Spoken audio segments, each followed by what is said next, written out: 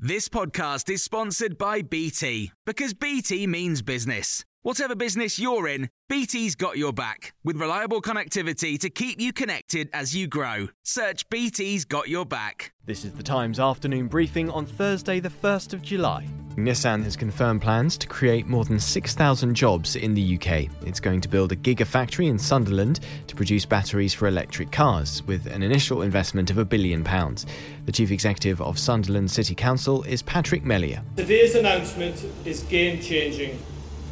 A transformational project for a transforming city that can play a leading role in UK PLC's success long into the future.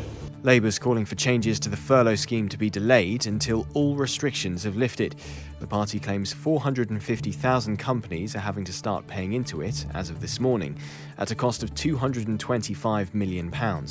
Times Radio's chief political commentator Tom Newton-Dunn explains why Labour's call has fallen on deaf ears. The recovery is strong. A lot of economists saying there's a lot of pent-up spending to happen there, a lot of consumer spending and corporate spending to be done, and that will generate new jobs. And that's the key calculation here. It's a bet, really, that the Chancellor is making, that more jobs can be replaced than are going to be lost. New jobs will be created by that vibrant economy. It's a big bet.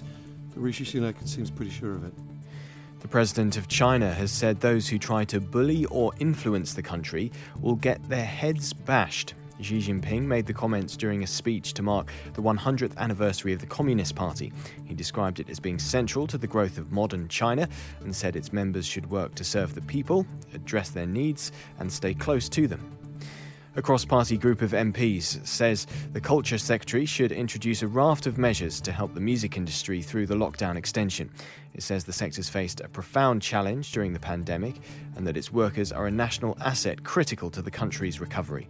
Tom Keel is head of UK Music and has told Times Radio the industry is on its knees. One of the big concerns that we have had, particularly in recent months, is the need for some kind of insurance-backed scheme that takes place for sectors like film and TV.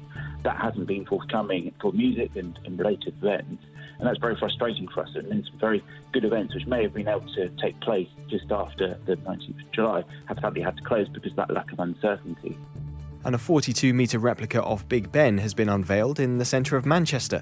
The art installation, called Big Ben Lying Down with Political Books, is in Piccadilly Gardens and marks the start of the Manchester International Festival. Around 20,000 books will be attached to it and given away for free at the end of the festival. You can hear more on these stories throughout the day on Times Radio. Even when we're on a budget, we still deserve nice things. Quince is a place to scoop up stunning high-end goods for 50 to 80% less than similar brands.